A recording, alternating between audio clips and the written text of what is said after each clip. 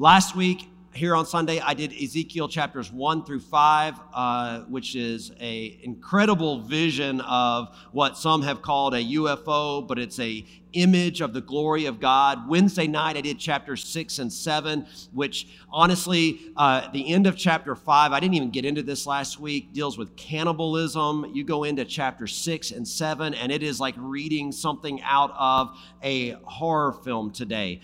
What you have is you have a series of prophets that are being just really empowered by the Spirit of God during this time. You have Daniel, you have Jeremiah, you have Habakkuk, and they're all giving instruction to the people. They're all giving some insight to the children of God, the Israelites during this period. And they're all referencing the exile. They're all referencing the destruction of Jerusalem. And then when you read Ezekiel, Ezekiel is the one that gets down into the nitty-gritty of exactly what it looks like. And just so that you don't get this picture, it wasn't as if Nebuchadnezzar came in to exile the Jewish people. And so he was like, hey guys, listen, we're having a meeting. Everybody come here. We're going to be moving you guys. After everybody is gone and safe, we have a group that's going to do a controlled demolition of your homes and just leave everything nice and tidily flattened. It's not what happened. The people were at home. They were doing life. And the army came in and ransacked the place, killing a third of them, is what Ezekiel says, by the sword, right? Then some are taken off into exile and some are left, and they're left with nothing. So pestilence is what comes on them, right? There's disease, there's no food. And so Ezekiel is the one that kind of is getting into the nitty-gritty for us. He's painting the picture of just how terrible an environment this exile is when God allows Nebuchadnezzar and the Chaldeans to come in and wipe out life as they know it. Now, we're going to be beginning in chapter 8 in just a moment, but I want to preface something because I think a lot of times we can be inside of the Old Testament and we can think to ourselves, that's not really for us. I want to point out that Jesus believed that the Old Testament was factual. Okay, he taught out of the Old Testament on 14 different occasions, and each time that he taught from the Old Testament, he taught it as historical fact. It wasn't like, there's this really cool little children's story, and most of it's made up, but here are some little things I want to point to. They weren't illustrations. Jesus himself, right, and those that are recording these actions and these teachings of Jesus said that he believed the Old Testament to be fundamentally true. In fact, he claimed that he was the one coming to fulfill the prophecies of the Old Testament about the coming Messiah. And this is what set him apart from all of the others that had claimed to be the Messiah. Now, Jesus is going to die, he's going to be buried, he's going to resurrect, and then he is going to ascend. And he tells those that are following him that I'm returning. There will be a day when I return. And I want to say that, like, when we look at these stories in the Old Testament, right, Daniel comes into his own somewhere probably around age 15. And when he goes into the lion's den, he's in his 80s. So we read a handful of moments, right? Glimpses into Daniel's life. We compress them all into his 20s and we retell that story, right? Because in Sunday school, when you were little and they had the little felt board, they didn't show 80-year-old Daniel coming out with a walker into the lion's den. He was a young, strapping man that went into the lion's den. And yet that's not historically what the text teaches. And so we have to remember that God's timing is almost always there's giant gaps in the sequence, right? And so Jesus says, I'm returning, and each generation is to live as if it's happening in their generation, and then there will be a generation that will be alive when Jesus does return. And this is pretty fundamental to the faith of what it looks like to be a Christian. Look at what it says here in 1 John chapter 1, verse 5. This is the message we have heard from him and proclaimed to you, that God is light and in him is no darkness at all. We sang about this just a moment ago, right? Verse 6, if we say we have fellowship with him while we walk in darkness, we lie and do not practice the truth. Right? So John is writing and he says this, again, very fundamental to the faith, and that is that if we claim to be children of light, but we walk in darkness, so if I claim to be a Christian, a follower of Christ, but I just, in my life, walk in the darkness, it says what? It says that we lie and we do not practice the truth. And so I preface getting into these next chapters with this because I want to make sure that we don't feel like we're just exempt from everything. Like that is a problem for me when I am navigating conversations with Christians, is that for the most part, we each look at our own lives and find the exceptions, right? The exemptions. And so we'll read through something that's really tough, really difficult, and we'll say, God doesn't do that anymore. Or God doesn't think like that anymore. Or God doesn't talk like that anymore. Or God's not at work like that anymore. And I'm not going to sit here and tell you that every single thing that we find within the Old Testament is just a thumb down on us, all right? But I want to ask the question, is it possible that at some point in your life, you thought to yourself, or a pastor said to you, oh, God doesn't do that anymore. God will never do that anymore.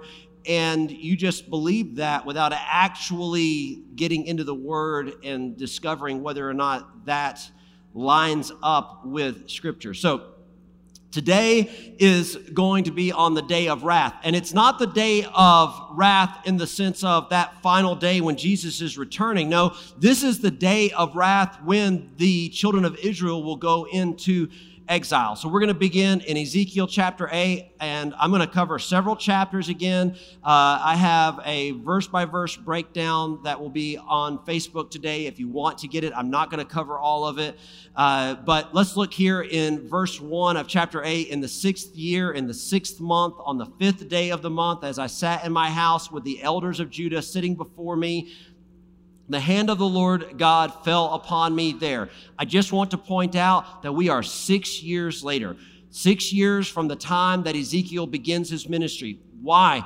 Why would we point that out? I just want you to understand that there can be giant, what feels like eternities of gaps of time in your life between when you might feel like God's saying something to you and then when it's implemented.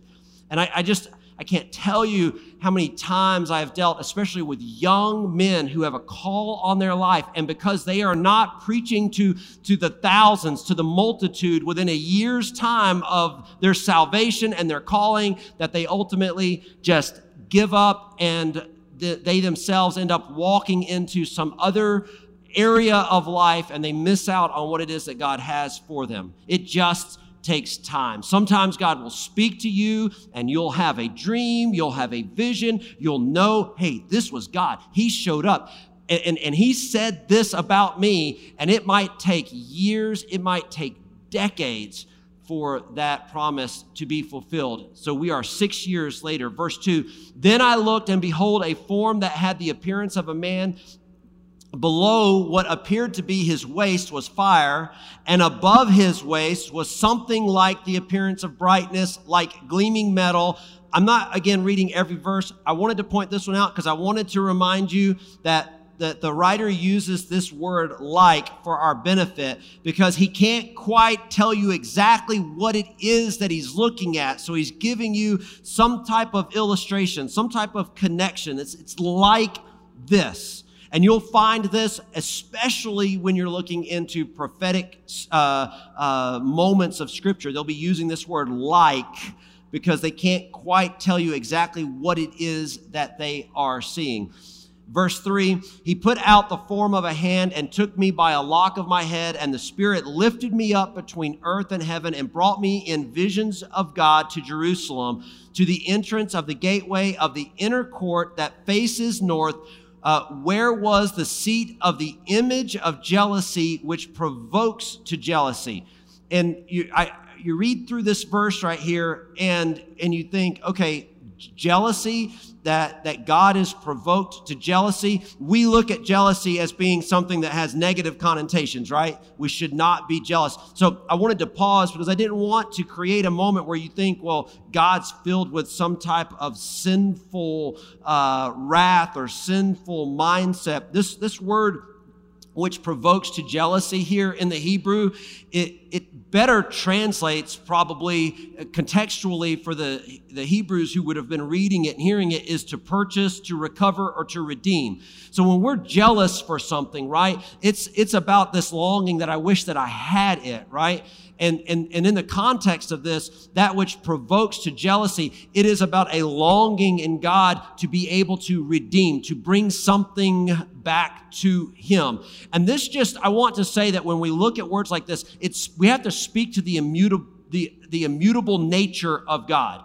What does that mean? That means that God is consistent. You and I, we might break every law in the book to get a wounded child to the hospital, right?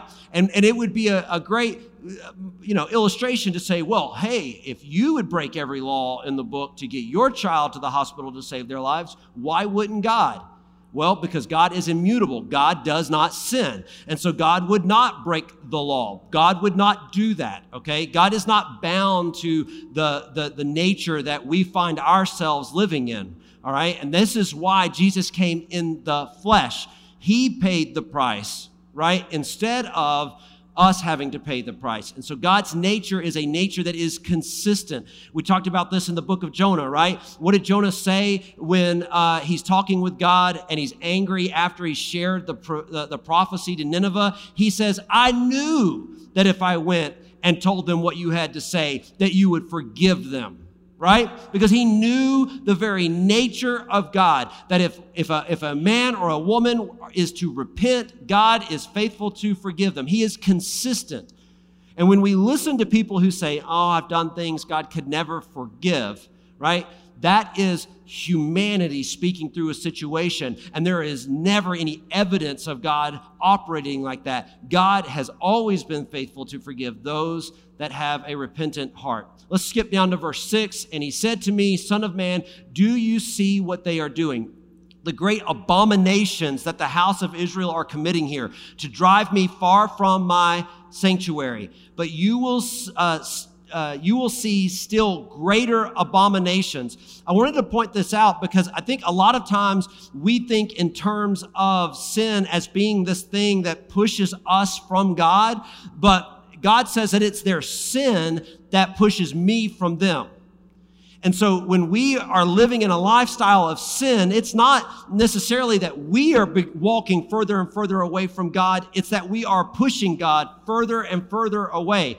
And think about the nature of relationships when distance becomes a factor. Right?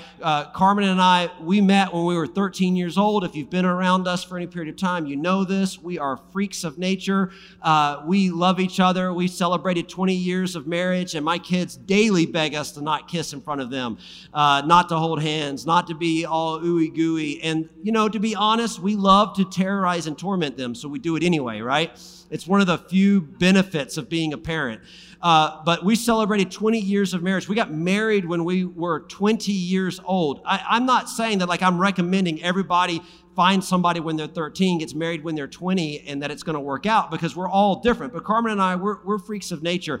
But during our time of dating, when we started college, we started in different states. We were both living in Alabama. She went to Missouri. I went to Tennessee. And as you can imagine, there was a tremendous amount of distance between us, and there was no high-speed internet, and there was no free long distance. That meant that every time that I picked up the phone to call her, it was 25 cents a minute to talk to her. And you might think to yourself, well, what's a quarter, right? She's worth it. Well, just think about how much time you would spend talking with somebody that you loved and wanted to marry, and translate that into a quarter a minute, and you will feel the burden of $1,000 a month that I felt while she was there. And that burden sat on me. So what did that mean? That meant I went to college, right? And I worked a job to pay my car insurance and my food and an incredibly high phone bill so that I could talk to her regularly. And even though I did that, there was still a lot of stress and tension in that long-distance relationship. And long-distance relationships are not easy. I'm not saying that they're not impossible, right? We have a number of servicemen and women, and they end up being deployed or transferred and separated from their families. And many of them are able to do that separation and be faithful and come back together and be a family, right? But it is difficult for some. And I just want to say this, that as you live in sin, right, especially if you identify that there's sin in your life and you're walking in this darkness, the further and further that you are pushing God from you, I just want you to understand that you are creating stress and tension in the relationship. And what might be good for you might be to just have a constant comfort of the Holy Spirit now becomes a moment of falling on your knees and pleading for God to show up. And so God says there's a distance that's being created here, and it's because of the actions of these people. And there's tremendous effect when we are talking about distance. Let's skip down to verse 12 here in chapter 8. Then he said to me, Son of man, have you seen what the elders of the house of Israel are doing in the dark, each in his room of pictures? For they say, the Lord does not see us. The Lord has forsaken the land. He said also to me, you will see still greater abominations that they commit. This is odd, right? He talks about their room of pictures. And I thought to myself, well, what is it that these leaders, right? The leaders within the quote unquote church in this period of time, what is it that they might be doing? And most commentators, and of course, they honestly don't know because this is not normal language throughout Scripture, but it had to have something to do with imagery that we see inside of some type of private place. And oftentimes, it would draw you to the conclusion of some type of idolatry, probably idols, and then in turn, and I think that this is one of those things that really connects this, that can drive this home for us, is that the majority of these idols, right, these gods that they worship, in some form or fashion included some type of sexual depravity. And so you get this image of idols being made so that they would be in private where nobody can see them, and they are engaged in some type of practice to worship these gods. And God says that this is bad, but the abominations that even the spiritual leaders will commit, it'll be even greater. And I'm going to be honest, like I'm reading through this and I'm thinking to myself, like, this scares me. This scares me to think that a group of people who were led out of slavery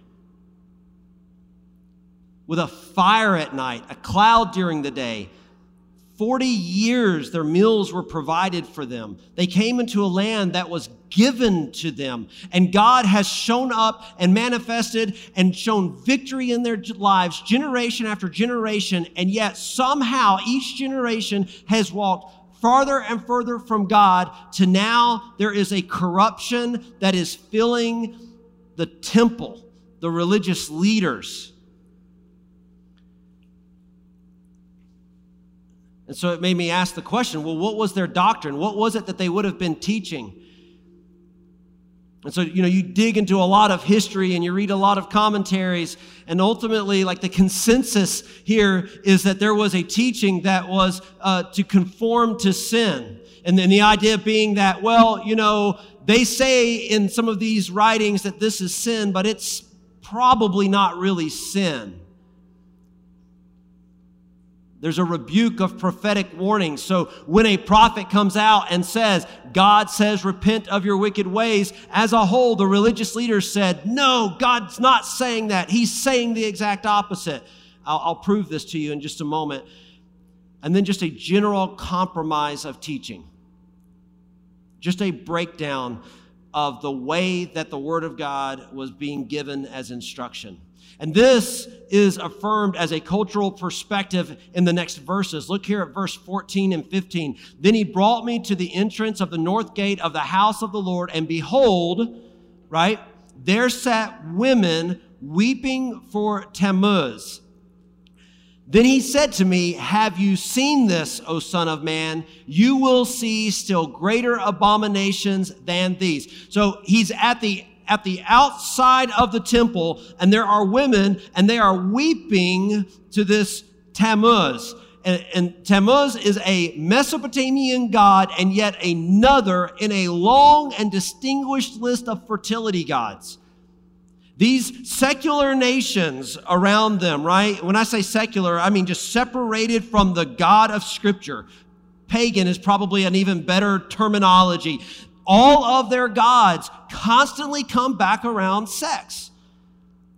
Historically speaking, this is their obsession, is how to engage and incorporate sex into the way that they worship. And it stands in complete and total contradiction of the instruction that God gives. And what are they doing? These are people who are at the temple and they're weeping to another god.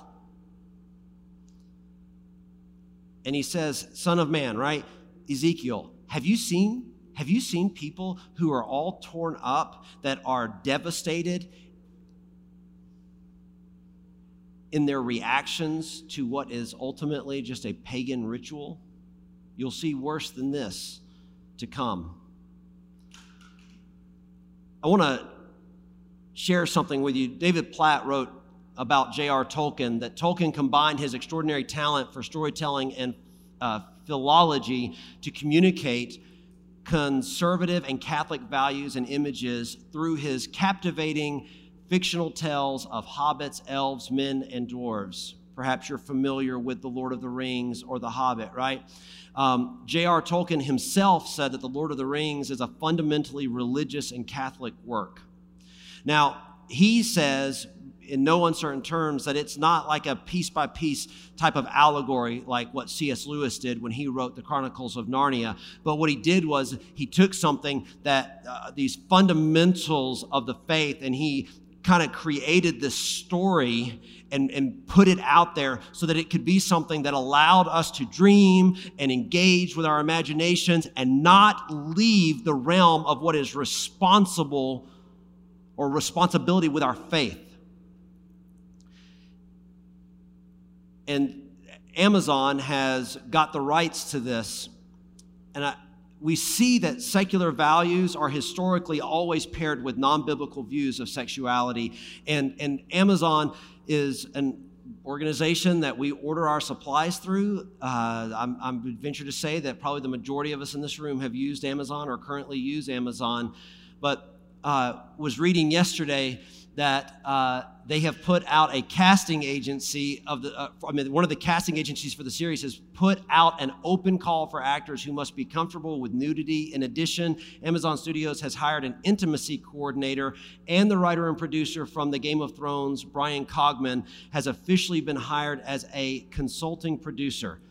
Can I just tell you, this shouldn't shock anybody in here. And I'm going to tell you right now, as a Christian, as a follower of Christ, first and foremost, when an organization, right, wants to take something, a work that somebody who is just a God-loving individual, and they want to take it and spin it in a direction that it was never created for, that is a great picture of a society that has issues.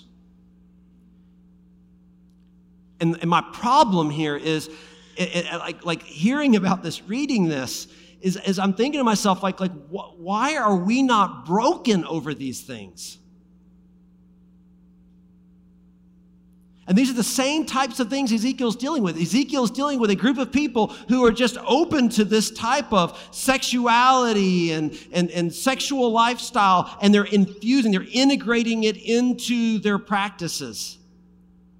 And I'm just reading this and I'm thinking, man, there's so much that feels so familiar in our society today with what was happening in Ezekiel. And it causes us to have to answer this question: who are the secular leaders of today? Who are the ones that are caught up in the ideology that does not respect the faith?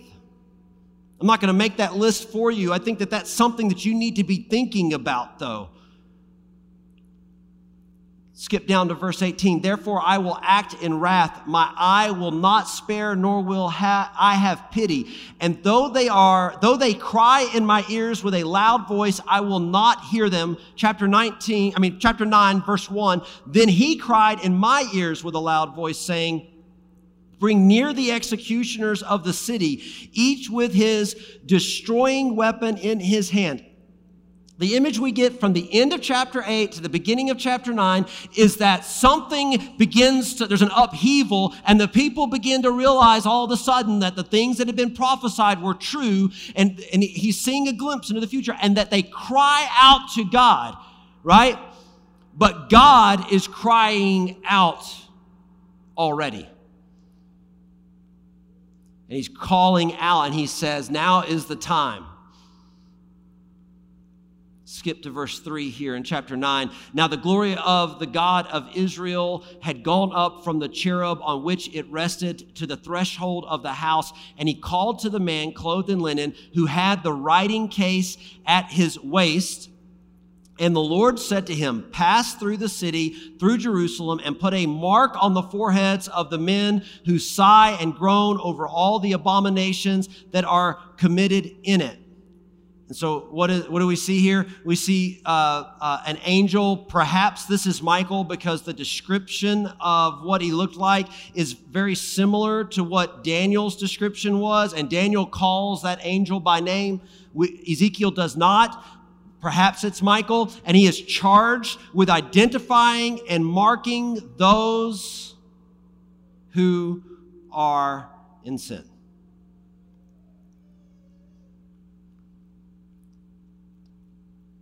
And put a mark on those that are not in sin, those who are, that they sigh and groan over all the abominations that are committed. Think about this for a moment. He says, here's what I want you to do. I've called forth the executioners, and I want you to go, and I want you to mark the heads. This is a mark of protection over those that sigh and groan over all the abominations.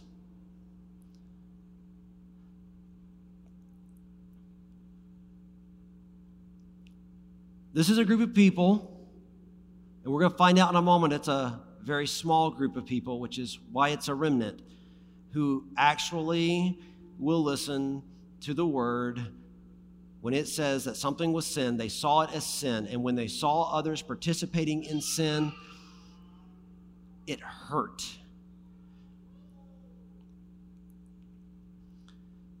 And the problem was, and this is the problem, is that the elders, they were the ones that were justifying these abominations. And so that makes its way down to all of us, right? Like when you have your spiritual leaders that are beginning to take and create doctrine that accepts any and every type of person, irregardless of repentance and change in their lives, what does that do? That begins to water down what is the church as a whole.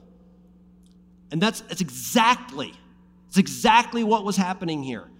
And it was about this idea of acceptance outside of their faith. They wanted to be a part of these outlying communities. Verse 8, and while they were striking and I was left alone, I fell upon my face and cried, Lord God, will you destroy all the remnant of Israel in the outpouring of your wrath on Jerusalem? This is Ezekiel is shocked at just how few are being marked. He is shocked at just how few are actually being marked to be preserved. Now, I want to pause and I want to just say something about heaven and hell for just a moment and eternal judgment. That just because the wrath of God was poured out here on these people, this is not an indication that all these people were voided out of heaven, okay? God says very specifically that the reason that his wrath was poured out here, right, was for the preservation of the faith for future generations. And I don't have time to get into like a whole breakdown doctrinally on this, but this isn't always, the judgment of God in this sense of on flesh is not always a heaven and hell issue, but it's always a sin issue. It's always a sin issue. And what does the scripture say? That the wages of sin is death. And what is that death? That death is this physical death. Go to Ezekiel chapter 10, verse 2. And he said to the man clothed in linen, go in among the whirling wheels underneath the cherubim, fill your hands with burning coals from between the cherubim, and scatter them over the city. And he went in before my eyes. So we're back to the will, right? And the will is a deliberate image of revolution, meaning that it's constantly moving. This is the nature of God. The nature of God is that he's constantly moving, right? And we see God is at work among his people in this scenario because it is time for revolution. Revolution is change, right? It is time for change. It is time for a generation to know that God does not tolerate sin. And this is less... This is such a heavy teaching, I know, man. It's not full of giggles and laughs. This is not, the picture here for us is that when we understand that sin cannot be manifested and present in the presence of God, God is constantly at work in his nature because he loves us to help us be rid of sin. This was the whole idea of sacrifice and atonement. It's the reason that Jesus came. Sin is not something that will exist in the presence of God. And the ultimate goal for God is to get us into his presence. And that should be the ultimate goal of believers, is to get into the presence of God. And so I will say that the immutability brings revolution without sin. And the reason I will point that out is because just because we hear the word revolution does not mean that God is behind it. Just because we're hearing the song of change does not mean that God is behind it. When God brings change, it is to destroy sin, and it is never partnered with sin. It might control sin. This is what he told Habakkuk, right? He said, hey, I'm going to send the Chaldeans in to do the work. And Habakkuk says, whoa. They're a completely godless, terrible group of people. And God says, yeah, and they are under my control. But God never calls us to partner with them and to do this work. Chapter 10 moves from a distant vision, and we get into this up close and personal vision. So in chapters 1 through 3, we see the will within the will, and he's seeing the glory of God in the expanse. And then in chapter 10, it's all happening again, but now he's in the midst of it, being called to scoop up these hot coals. It is happening right here and in the midst of where Ezekiel is standing. Go to chapter 11. Verse 1, the Spirit lifted me up and brought me to the east gate of the house of the Lord, which faces east. And behold, at the entrance of the gateway, there were 25 men. And I saw among them Jezaniah, the son of Azur, and Pelatiah, the son of Benani. They were princes of the people. So these are the leaders and politicians. Remember in the story of David that his son ends up running away and fleeing because he kills his brother. And then when he comes back, he goes and he sits at the city gates. And he does this for years. And the scripture says he does this so that he can be a politician, so that he can sit there and manipulate the emotions of people. For what reason? To gain their support so that he could overthrow his dad and be the king. And in fact, David ends up running out, fearing for his life, because Absalom, his son, has been effective at doing that. So this is the place where leaders, politicians, they came together and they sat, because this is how they had influence over anybody that's coming and going. Now look here in verse 2. And he said to me, Son of man, these are the men who devise iniquity and who give wicked counsel to this city. What does he say about these men? These men devise iniquity and give wicked counsel. So these leaders, right, that the people are entrusting are actually the ones that are devising these forms of iniquity. And God is pointing this to Ezekiel. He's showing him that these leaders are not to be trusted. They are ones who say the time is not near to build houses. This city is the cauldron and we are the meat. What does that mean? Right? So what are these ideas of iniquity? Very specifically, this is what the iniquity is. The iniquity is, they said that we do not need protection. The idea here is that they would use this language of being meat in a cauldron, and that a cauldron is this iron pot, and nothing's getting through it. And so when the meat was inside of the cauldron and the temperature was raised, the meat was safe from anybody coming and taking it out. And this is what they said. They said, look, we know, we keep hearing people say, repent, God cares about these things, but we're telling you, you are perfectly fine. You do not need to worry about any change. Remember, Jeremiah has also been walking the streets of Jerusalem, telling them what? God is bringing in an army. You need to repent. Ezekiel is doing the same thing. And so here is the response of a group of people to Jeremiah's word. No, Jeremiah's crazy. Yeah, don't listen to the warnings. Don't listen to what's being said. We are perfectly safe. And God says that this group of people, they are sowing iniquity. They are deceivers. Verse 4, therefore prophesy against them, prophesy, O son of man. To prophesy is to reveal, right? And so he is now getting a glimpse into the future. He's getting a glimpse into things that are to come. He's getting a glimpse into the very nature and character of individuals. And then God is saying, now I need you to go and say something about these things. And God's prophecy is a stark contrast to those who are the leaders of the city. God is going to send Ezekiel out to say the exact opposite of what the leaders and the politicians are saying. Verse 13, and it came to pass while I was prophesying that Pelatiah, the son of Benaiah, died.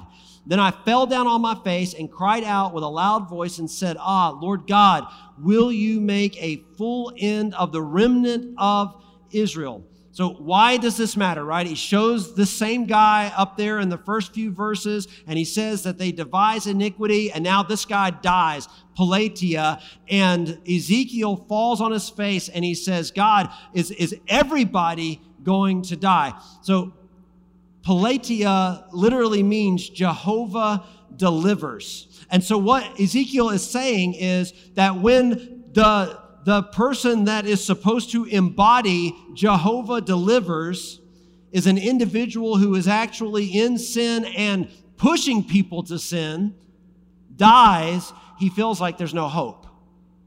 Like how can the very embodied Jehovah delivers die and us expect for Jehovah to deliver? Can I just tell you, Ezekiel does not like any of this. This is not what Ezekiel wants to see happen, because Ezekiel loves the people. He cares about them. That's why every time that he finds, and he's shown more sin and more idolatry and more iniquity, things he had never noticed before, he is being more and more overcome with grief. But remember that to prophesy is to reveal. And what Ezekiel's responsibility is to be a prophet. Verse 17, therefore say, thus says the Lord God, I will gather you from the peoples and assemble you out of the countries where you have been scattered, and I will give you the land of Israel. This is God's response to Ezekiel's cry. Verse 18, and when they came there, they will, and when they come there, they will remove from it all its detestable things and all its abominations. So God says, I'm going to give them this land, and when they come and I return them back together, they will get rid of the things that are detestable in the sight of God. And I will give them one heart, and a new spirit I will put within them. I will remove the heart of stone from their flesh and give them a heart of flesh. Verse 20, that they may walk in my statutes and keep my rules and obey them, and they shall be my people, and I will be their God. God sees that Ezekiel is feeling like things are pretty hopeless, and so he is falling on his face. And hear me with this real quick, okay? Especially like if you're a child of God and you love the Lord and all of what's happening in our world today matters to you, can I tell you, God hears your cries. And his response was not, Ezekiel, deal with it, I'm coming with more. He says, let me tell you, there is still hope. And I'm not done. And there's going to be a group of people that are going to see this thing. They're going to see the consequences of sin, and they're going to be given a new heart. It is a single heart. It's not a heart that looks a little bit different from person to person. It is a heart, a very nature that sees the abominations of sin as unacceptable. He says, and they shall be my people. They're going to be my people. And this is the message that we all want to hear. This is what we want. This is what I want to preach on Sunday morning. I want to come in and tell you, yay, Jesus loves you. Go, love the world. But then in the responsibility of teaching all of Scripture, sometimes we pause and we get into these messages like we are right now in Ezekiel, where we get a glimpse into the fact that God says sin is just not acceptable. And I know that's contrary to what we want it to look like. He goes on here in verse 21 of chapter 11. But as for those whose heart goes after their detestable things and their abominations, I will bring their deeds upon their own heads, declares the Lord God. He says that those who are going to just live in sin anyway, they'll pay the price for that sin. And walk in darkness, they're going to pay the price for that. The darkness is going to have its consequences. And up to this point, all of what we've heard has been prophetic, meaning that it hasn't yet happened. It's all been a glimpse for Ezekiel. We're going to get into chapter 12, and the responsibility that sits on Ezekiel is to now start going and telling the people what he has seen. Why is that? Because God warns those he loves. Can I tell you, this is what Paul says. Paul says it's not that God isn't real when I sin and lightning doesn't get me. He says, no, that's the very nature of God, to continue to warn and to continue to cry out and to continue to be patient that we will respond. I mean, this is a nature that I can get. Like, I don't enjoy disciplining my kids, right? Like I enjoy making them squirm and feel uncomfortable when I'm smooching on my wife, but I don't want to come in and discipline them, right? So what do? Like we have conversation after conversation. We warn them, hey, stop with that attitude right now, and everything's going to be okay. Get control of your mouth right now. You don't want to be talking to your mom like that, right? That is code for Dad's about to go ninja on somebody. It's about to get real ugly in here. Don't talk to her like that, right? And then what happens? In our own nature, sometimes we listen to the warning and we go, yeah, that's probably not a good idea. I'll stop. And then sometimes we push on through. And as kids, we keep going. I remember one time, one of my children, I won't say who, I'll leave you to guess, was with Carmen, and Carmen told them to do something, and they sat down and said, I will not. The answer is no. So Carmen picked up the phone. She called me. I was at work, and I said, well, tell that child. See, I'm not even giving you genders there. I said, tell that child that Daddy's on his way home, and they'd better have their act together. And they didn't. Warnings were warnings. And I had a kung fu moment with that child. And now for that child, anytime that a moment like that arises and it's like, the warning's enough. And this is what God's doing. God's sending Ezekiel out as a warning, right? Here's what the future looks like. Here are what these events look like. Here's what is going on. This is the intention of your leadership. This is the intention of this idolatry. When you see these people acting like this, here's what's going on in their heart. I need you to repent because I'm putting together a remnant. And that becomes Ezekiel's responsibility. So Ezekiel warns them on behalf of the Lord for years. And the only reason I keep talking about this time thing is I don't want you to think it's like, like I've heard people, we talk about, oh, when is this thing going to happen? When is that thing going to happen? And we'll just tie an arbitrary date to the election, or we'll tie a date to, some political event or some,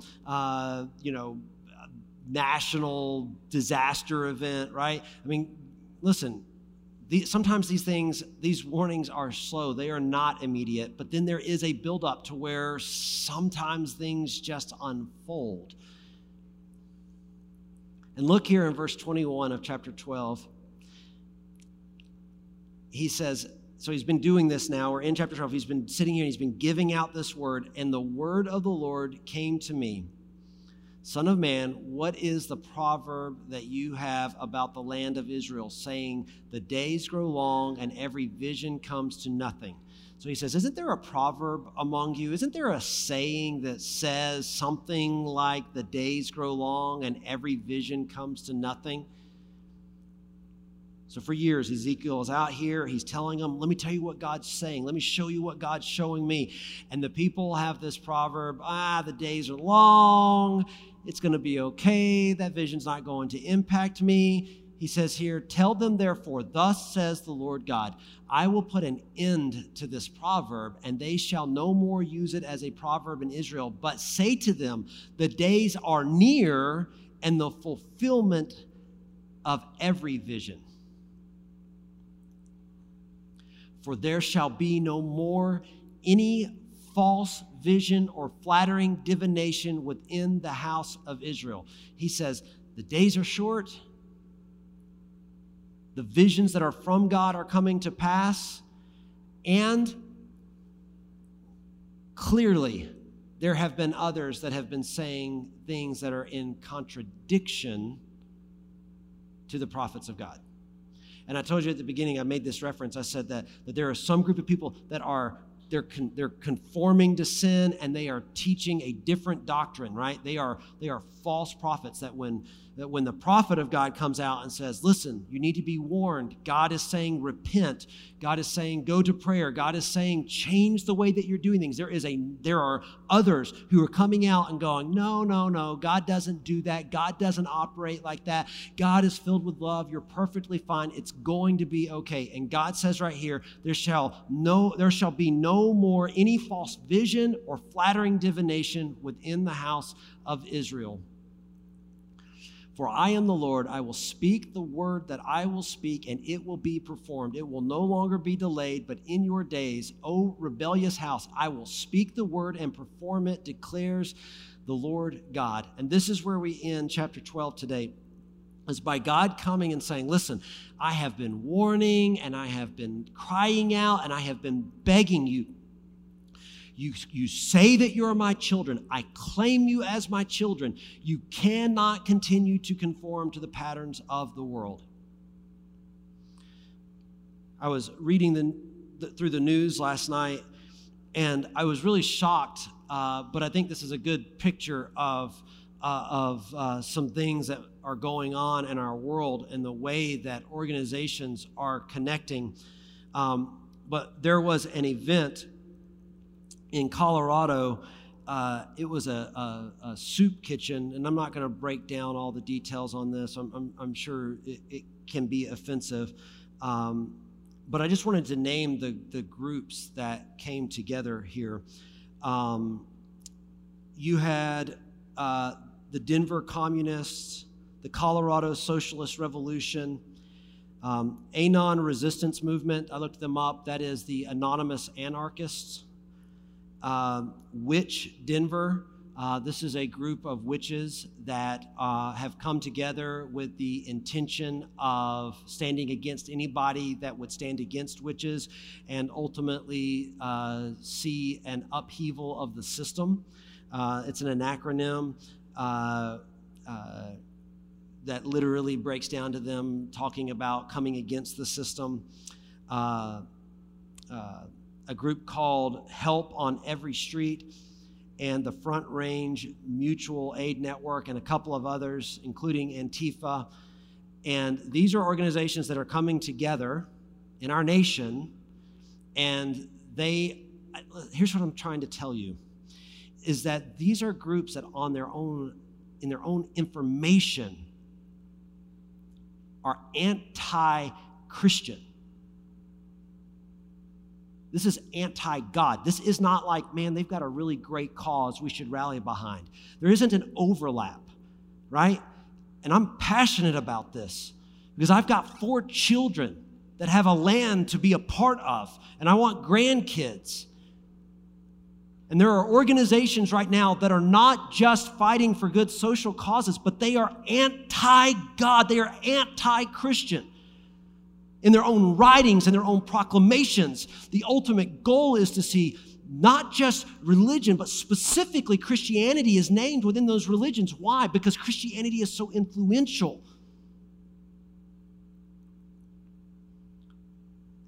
And I'm not a prophet, so I'm not up here telling you that we're living out the days of Ezekiel. I just want to point something out to you. I believe there are prophets for today. And I'm not here to give you a list of names on who they are, but I'm a pastor. If you're watching and listening right now, hopefully I'm your pastor, and you'll hear my heart that God said that I go and mark those that moan and sigh against the abominations. What are the abominations? Like, how much more abominable can we get than a group of people who say, we hate Christ? We need Christianity abolished. We need this idea of Jesus removed from the land. This isn't a battle cry in the physical. This is a battle cry in the spiritual, to be on our knees and be praying and to stop conforming and to stop being pacifists when it comes to these people speaking in. They are not a voice that represents the faith. When I was a kid, I used to hear people talk about, the occult, right? But I never saw the occult. I never saw a group of people who called themselves witches, like actually getting out and running a soup kitchen where they're feeding people in need, the very thing that we're called to be. And I'm 41 years old today, and I am watching these things happen right here in front of us. People who are saying that we are anti-Christian as a part of their message, and they're stepping in and they're trying to take the role of what we are called to be as the church. And I just can't help but feel like these abominations, as the scripture would call them, these ideas of idolatry that push people to other belief systems, whether pagan or secular, atheistic in nature, they are a problem.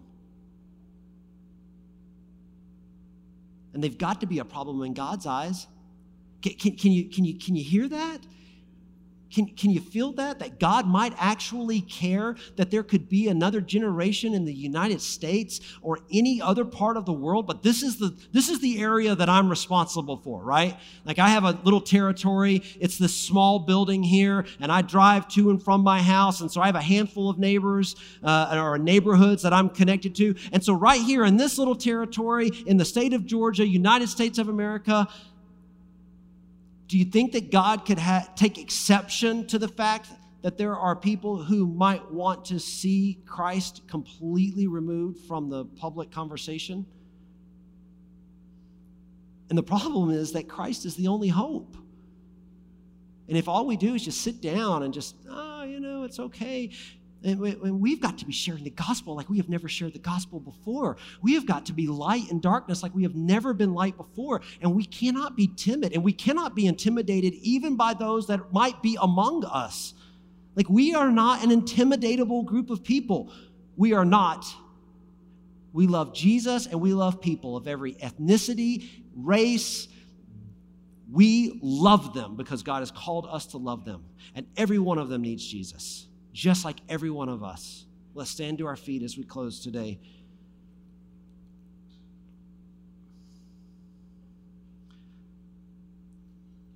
In these 5 chapters that we cover today, God is calling out the contradiction of the teachers. He is saying, you've got leaders here doing this, you've got leaders over there doing that, and none of them are doing the things that I have called them to do. They're not being who I've called them to be.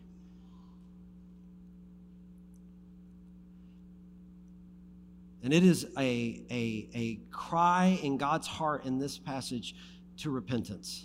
That's what he wants. He wants repentance because it helps the individual draw near to him. And I just feel like, man, I'm telling you, I feel like we need to be in a position of repentance, and we need to be light in the darkness. Or that very language that God used there, because can I tell you, when he was talking about the sin, he wasn't just talking in the position of an individual. He said that their sin drives me farther and farther away. And we do not need God any further away from the places that we call home than he might be right now. So I want you to be encouraged. As a child of God, you have all that comes with. There's an authority in your life that comes with that. There's a hope and a security that comes with that. So you don't have to walk out of here feeling all depressed and beat up. What I want you to do is walk out of here with the joy that comes from knowing God in your heart and a resolve to not let it be taken away. Amen? Let's pray. Father, we love you and we thank you for all that you do. Lord, I come to you right now and I ask, God, that you would reveal to us in this season of time, Father, whether it is a moment, a glimpse in time before Jesus returns, or even if it's 1,000 years away, that right here, right now, that we would be aware of the work of the enemy, that we would be aware, that we would be in tune with deception and lies, and that our spirits would be awakened to your truth. Let us not be those that ignore all warnings, but instead, Father, give us ears to hear, eyes to see, that we will know when you are speaking and what you are saying. I pray for boldness to be among our people, a boldness to share the gospel, a boldness to tell people about Jesus. I pray for the leaders in our nation that do love you. God, you know their hearts tremendously more than we do. You know them better than we do. And Father, right now, you know the ones that are seeking to serve you. Father, we pray that you would lift them up. You would protect their leadership and that you would lift them up into places of greater authority, that our nation would be like Nineveh, and a place where the people are brought back to repentance and declaring the one true God. And you know, Father, I know that your nature is as such that if people will repent, you will forgive. We know that about your character, and we rejoice in that today. In your mighty name, Father, I pray for anyone that doesn't know you, that today would be a day that they would accept you to be Lord of their life, that their life would be completely transformed and changed from this moment forward, that they would move into the light and out of the darkness. More than just a couple of words that they would pray, Father, but it would be a heart transformation. Lord, we ask these things in your mighty name.